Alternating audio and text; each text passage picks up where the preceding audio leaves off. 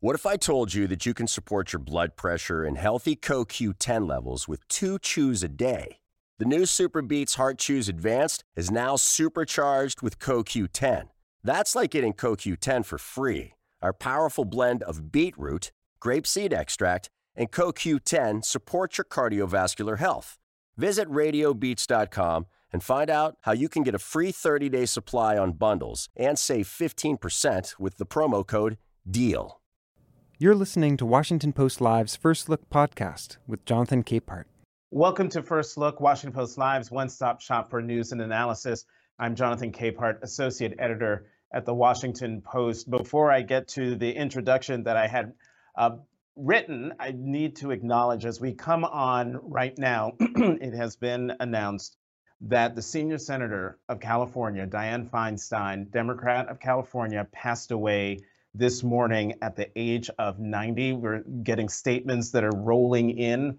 One from former Speaker of the House, Nancy Pelosi, who called Senator Feinstein, now the late Senator Feinstein, an icon for women in politics. Her history in the United States Senate is formidable, and you are going to learn more about the senior senator from California as the hours and days go on. Again, Dianne Feinstein, the senior senator from California, has passed away this morning at the age of 90.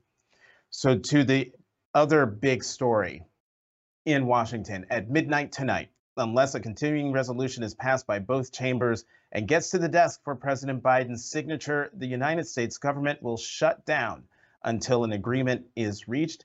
And it's getting to that agreement that is proving oh so hard.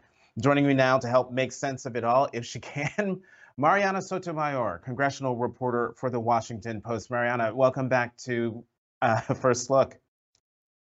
Thanks for having me.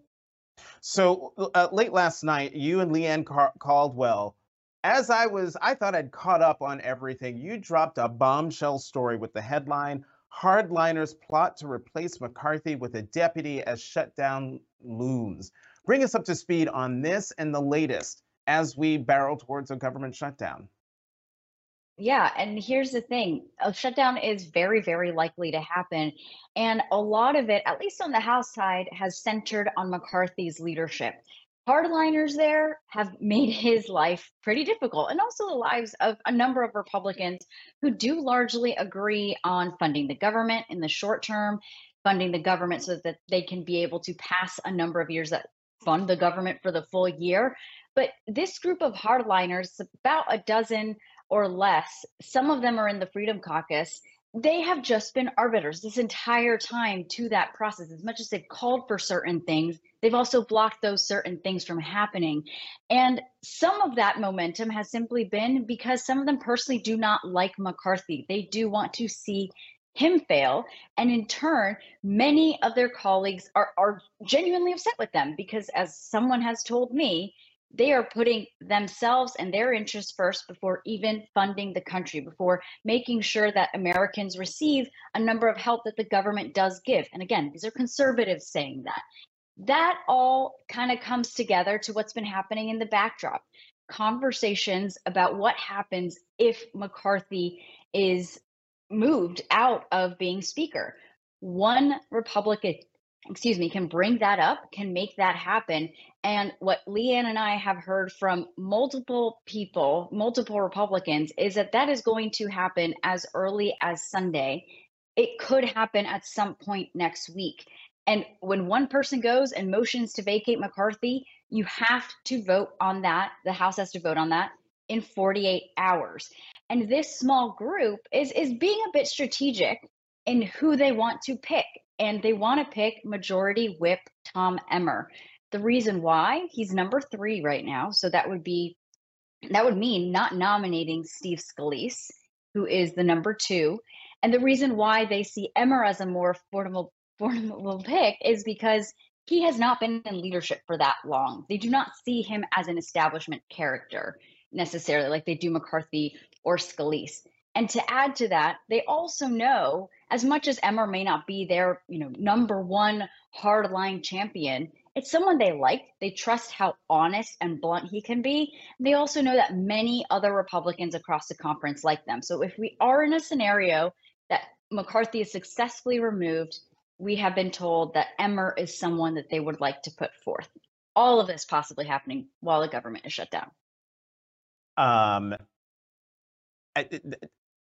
how did we get how did we get here, Marianna? Because it seems to me that yes, we are less than 48, yeah, less than 48 hours away from a government shutdown. And it seems as though, yes, the government is going to shut down, but I don't see how it ends, given that House Republicans and Senate Republicans are on opposite sides on various issues that would need to be settled in order for an agreement to be reached and the government reopened. Yeah, so how we got here, at least on the House side, basically we remember that speakership fight with McCarthy. A lot of promises were made, all contingent about funding. So I have heard from Republicans, including McCarthy allies, since then that this would be a pivotal testing moment for House Republicans. And we have seen just how divided the conference remains on just basic spending, how to curb it, where to make cuts, etc. And that has been a significant fight already for months that is in stark contrast with the Senate, who have passed all 12 appropriation bills in a bipartisan manner, who have marked them up to the agreement that McCarthy and Biden made on how much to spend during the next 2 fiscal years. That was agreed to so that Republicans would be okay with raising the debt ceiling in the middle of the summer this year. And since then, a number of hardliners on the House side, they say that that wasn't enough. And that's where we've seen a lot of those blocks happen. The blocks for McCarthy, the blocks for a number of conservatives. How do we get out of a shutdown? It's unclear. And the reason I say that is because I have heard from a number of House Republicans in particular who are in those negotiation rooms, who have tried so hard to get some of these holdouts to fund the government, even in the short term. They're the ones saying, I'm not sure how we get out of this.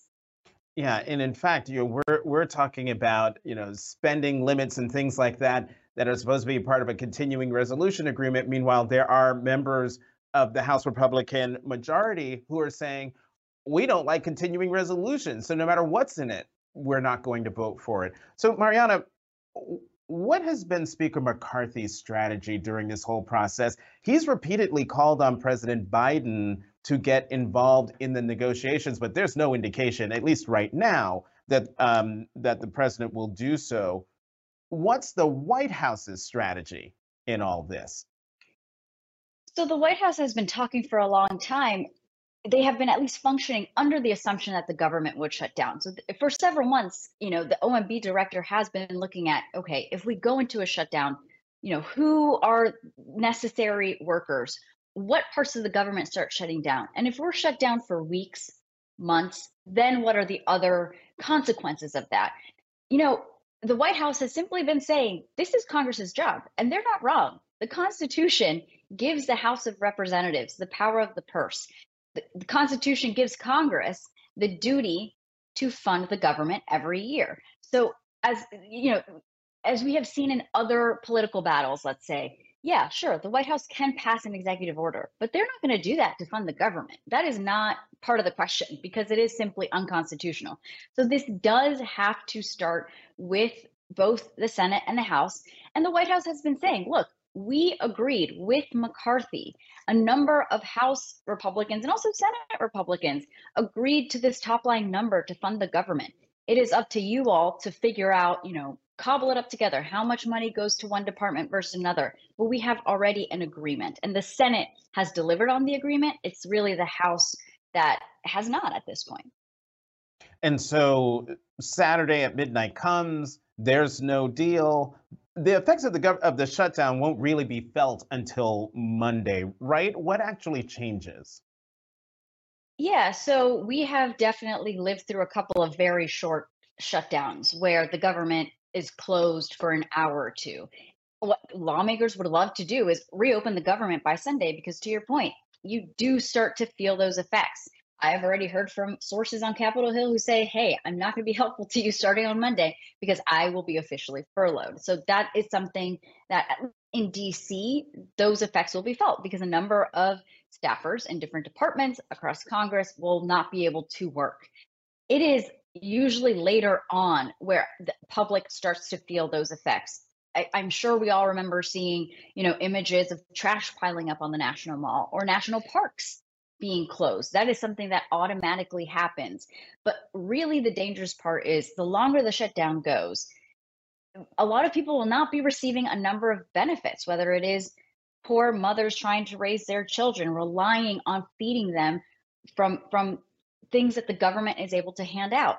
These are also things that farmers could feel. There are things that the agriculture department funds that farmers will not be able to receive certain kinds of benefits that help their small businesses. Like this, at some point, will be felt by a number of Americans. That is what a lot of lawmakers want to prevent from happening, because there are obviously political implications to that. But again, it remains unclear that if we shut down, how quickly these lawmakers will be able to reopen the government. Right. And, the longest shutdown in history was in 2019. It was, I think, 35 days. A Facebook group was formed by federal employees called FedFam. That Facebook group is still active, and there are now 30,000 members. And I've heard from a source who administers it saying that he's been fielding questions and seeing concerns over the last few weeks about this shutdown. People who, we have to remember, federal workers are among the American people who live paycheck to paycheck. So this shutdown is going to have very real world consequences very fast for millions of Americans. Marianna Sotomayor, congressional reporter for the Washington Post. Thank you very much, as always, for coming to First Look. Have a good weekend. Thanks. I'll be busy. And we're going to keep the conversation going with our Opinions Roundtable in just a moment. Let's go to the opinion side of the Washington Post, where we will find Washington Post columnists Jennifer Rubin and Jason Willick. Jennifer, Jason, welcome back to First Look. Nice to be here. Good to be with you. So the big news of the moment is the passing of the senior senator from California, Dianne Feinstein. She served decades in the United States Senate and has a huge legacy in the Senate, but also in the city of San Francisco. Jennifer, I would love for both of you to give your thoughts about the senator. Jennifer, you go first. I spent most of my life in California, and Dianne Feinstein was a central figure in the state. I was in college at the time that Mayor Moscone and Harvey Milk were murdered. She was a rock. She came forward. She reassured the city. She took control of the city council. She went on to be the mayor, the senator, and eventually the senior senator. She was instrumental in gun reform and gun control.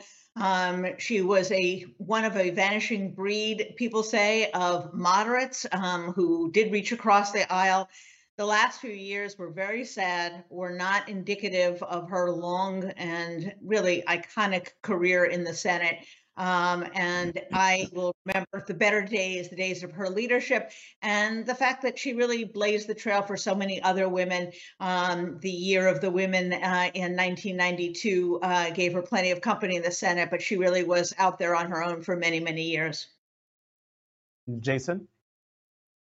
I also grew up in the San Francisco Bay Area, so when I was little and first learning about politics, I remember learning my senators were Barbara Boxer and Dianne Feinstein, and so she was a big presence in the state of California. I agree with Jen that she, is sort of part of an other generation of Democrats.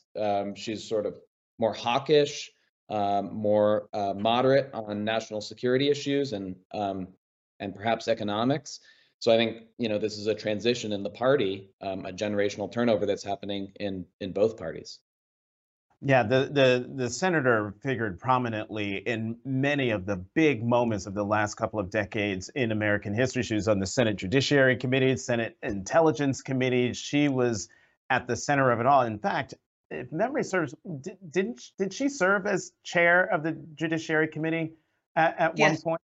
Yeah. Yes. And on you don't the just get that. Committee. Go ahead, And on Jennifer. the Intelligence Committee, she served a very crucial role investigating the abuses during the Iraq War and put forth a report on the CIA that I think will stand the test of time as fair, as thorough, as bracing. And she had the gravitas to produce that report. So let's talk about the other big story engulfing Washington at the moment, and that is the looming government shutdown. It's inevitable. We are less than 48 hours away. Um, I, I don't see. I see how this is happening. I don't see how it ends, Jennifer. Well, the way it will end, I think, and the way it should end is Kevin McCarthy does his job. He made a deal with the White House. He had a debt ceiling deal. He put it on the floor, not with unanimous agreement among his members, but with a majority of Republicans and Democrats, and he passed it. And that's really the only way this gets resolved. He is so desperate to hold on to his position, not only to hold on to the speakership, but to stay in the good graces of the far right, that he is refusing to do the one thing that can resolve this. As you know, Jonathan, the Senate, on a bipartisan basis, overwhelmingly has done their job and passed sufficient vehicles to keep the government operating. This is, yes, it's on the hardliners, but it's really a function of Kevin McCarthy's abject weakness, which we saw from day one when it took him 15 votes to hold on to the speakership. I guess wanting to have the speakership your entire life doesn't necessarily mean that you'll be a good speaker or that you'll remain in the job for more than a few months. Right. And Jason, I talked to Marianna about her and Leanne Caldwell's bombshell. I think it's a bombshell story. Not that hard right Republicans are looking to replace McCarthy, but that Speaker McCarthy, but that they have a plan. There's a plan afoot, and that they want the House Majority Whip, Congressman Emmer of Minnesota, to be the one to replace him. Now, they report in the story that Emmer won't comment. He's not anywhere near it. But their story, Leanne and Mariana's story, is one of now 3 stories about current plots to knock Speaker McCarthy out of the Speaker's office. I would love to get your thoughts on those machinations in the middle of a looming government shutdown and the possibility that Congressman Emmer could emerge as the alternative. Well, I think I'm a little bit numb with this government shutdown business because just a few months ago, we were worried about whether the government was going to default on its debt. So by comparison, a shutdown doesn't seem to be quite as grave, even though it is grave for some people. I don't think, this is the third inflection point in McCarthy's speakership. The first, as Jennifer said, was his election, and it took a lot of votes. The second was the working out of that debt limit increase deal, where McCarthy came out looking like he was maybe more in control than people had thought based on that 15 rounds of voting that it took to get him elected. This is the third one, and it's not looking as good for him this time. That said, I just don't see anyone else getting the job. I think the way this is likely to end is the pressure is going to build after the government has been shut down. The pain is going to build, and ultimately Speaker McCarthy is going to need to rely on Democratic votes. And if there's a motion to vacate the chair, motion to remove him as Speaker, it'll fail because not because people love him as Speaker, but because we saw during his election there just isn't an alternative, I don't think, that can get broad enough support. Well, to that point, Jennifer, I was just scribbling down a note as Jason was talking. Democrats save McCarthy, leaving out the verb will. Will, if it comes to that, will Democrats save McCarthy by providing their votes to knock back this motion to vacate? And what will they extract from McCarthy to get those votes, do you think? Well, it'll be very interesting. It is traditionally the majority party's job to elect their speaker. So we'll have to see how the votes fall. And they may give him votes, they may abstain, they may not show up on the floor. There's lots of things that they can do. I think trying to extract something from McCarthy is kind of foolishness in a prom dress because he can't deliver on his promises that he made to the president of the United States. He's not going to deliver on promises he made to the other side. But I do want to say, I actually think that this, while not a default on the sovereign debt of the United States, is very serious. There are ordinary people, hourly employees who work paycheck to paycheck who will not be paid. They will have problems paying their rent. They will have problems paying for childcare. This is real. These are real people. And the Republicans' cavalier attitude about using these people as pawns or brushing them off as well as just government workers is really shameful. Aside from the people who depend upon government services, there are, as I think the chief of staff pointed out, there are 1.3 million servicemen. They will continue to serve, but they will not get paychecks. So imagine if you did not get a paycheck next week. How would you feed your family? How would you pay for childcare? How would you pay for the necessities that keep you whole in your home? So I think this is real stuff, and it goes to the really abject unseriousness, recklessness, irresponsibility of the Republican Party that spends, as we saw, ludicrous hours on a nonsensical impeachment and can't seem to keep the lights on and the government operating. Jason, meanwhile, on the Senate side, bipartisanship is broken out. I mean, they are working together. They have a continuing resolution bill, a vehicle for which, stuff can be put in it and the government can stay open. But why is their effort at a continuing resolution deal a non-starter once it gets to the House? I've been trying to figure that out. I can't totally, I don't think anyone can totally figure out what these dozen or so House rebels want. I think they probably feel that the deal wasn't good enough in the last debt ceiling deal and the budget framework that was outlined. It ended up getting more Democratic votes in the Senate than Republican votes. So I think they probably feel it wasn't a good deal. They want to come back for more. But that deal was designed to create disincentives for kind of renegotiation. And so I think that the Republicans in the House are going to lose as they try to reopen the negotiations because, they lack a clear objective. There's one other thing to be go ahead, there's one other thing to be said. Early voting has begun in the state of Virginia. The number of employees of the federal government who live in Northern Virginia is huge. This happened once before, just before a state election. We had these off-year elections in Virginia. It was 2013. The Republicans got wiped out. And I can imagine at this point that Governor Glenn Youngkin, who perhaps has visions of the presidency dancing in his head, not to mention all of the state Republican leaders, must be wringing their hands because this is not going to go over well with voters who, as I say, have already begun early voting. Right, and that's right. And Youngkin is putting all of his eggs in the retaking the state legislature basket to enhance his chances of a presidential run. Jennifer, I can't let you go without saying I love foolishness in a prom dress is something I'm going to use. I'm going to try to use. You mentioned I think it was you who mentioned the impeachment inquiry hearing that happened yesterday. Jason, I don't know if you're a lawyer, but I know Jennifer is a lawyer. And so would love your thoughts on whatever it was that was yesterday. Well, I don't think you have to be a lawyer to realize the technical term is debacle, perhaps a disaster. I don't know. I have never seen Democrats in the minority have that much fun at a hearing. It was, this is a family show, so I can't use the proper term for it, but it was a storm and not a good storm for Republicans. They obviously have no facts.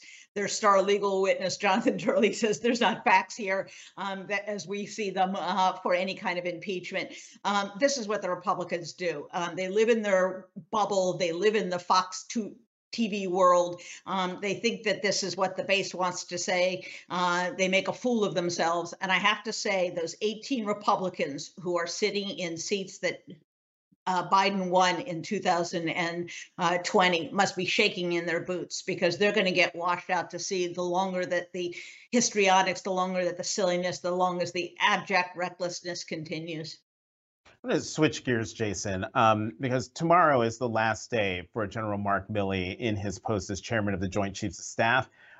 In a posting on a social media platform, Donald Trump said Milley's back-channel communications with the Chinese general was a, quote, treasonous act so egregious that in times gone by, the punishment would have been death. In a 60 Minutes interview that will air this Sunday, General Milley says this. Listen. Look, I'm a soldier. I've been faithful and loyal to the Constitution of the United States for 44 and a half years. And my family and I have sacrificed greatly for this country, my mother and father before them. And, you know, as much as these comments are directed at me, it's also directed at the institution of the military. And there's 2.1 million of us in uniform. And the American people can take it to the bank that all of us, every single one of us, from private to general, we're loyal to that Constitution and we'll never turn our back on it no matter what. Jason, what do you make of this extraordinary back and forth? I mean, you know, there's not that much to say. It's reprehensible what Trump said, to be throwing around that kind of violent language. You know, it's just terrible. You know, Mark Milley is retiring, like you said, and so he's I guess that's what sent Trump off. I mean, I almost don't even want to say anything else about Mark Milley or this relationship, because I think all that needs to be said is, you know,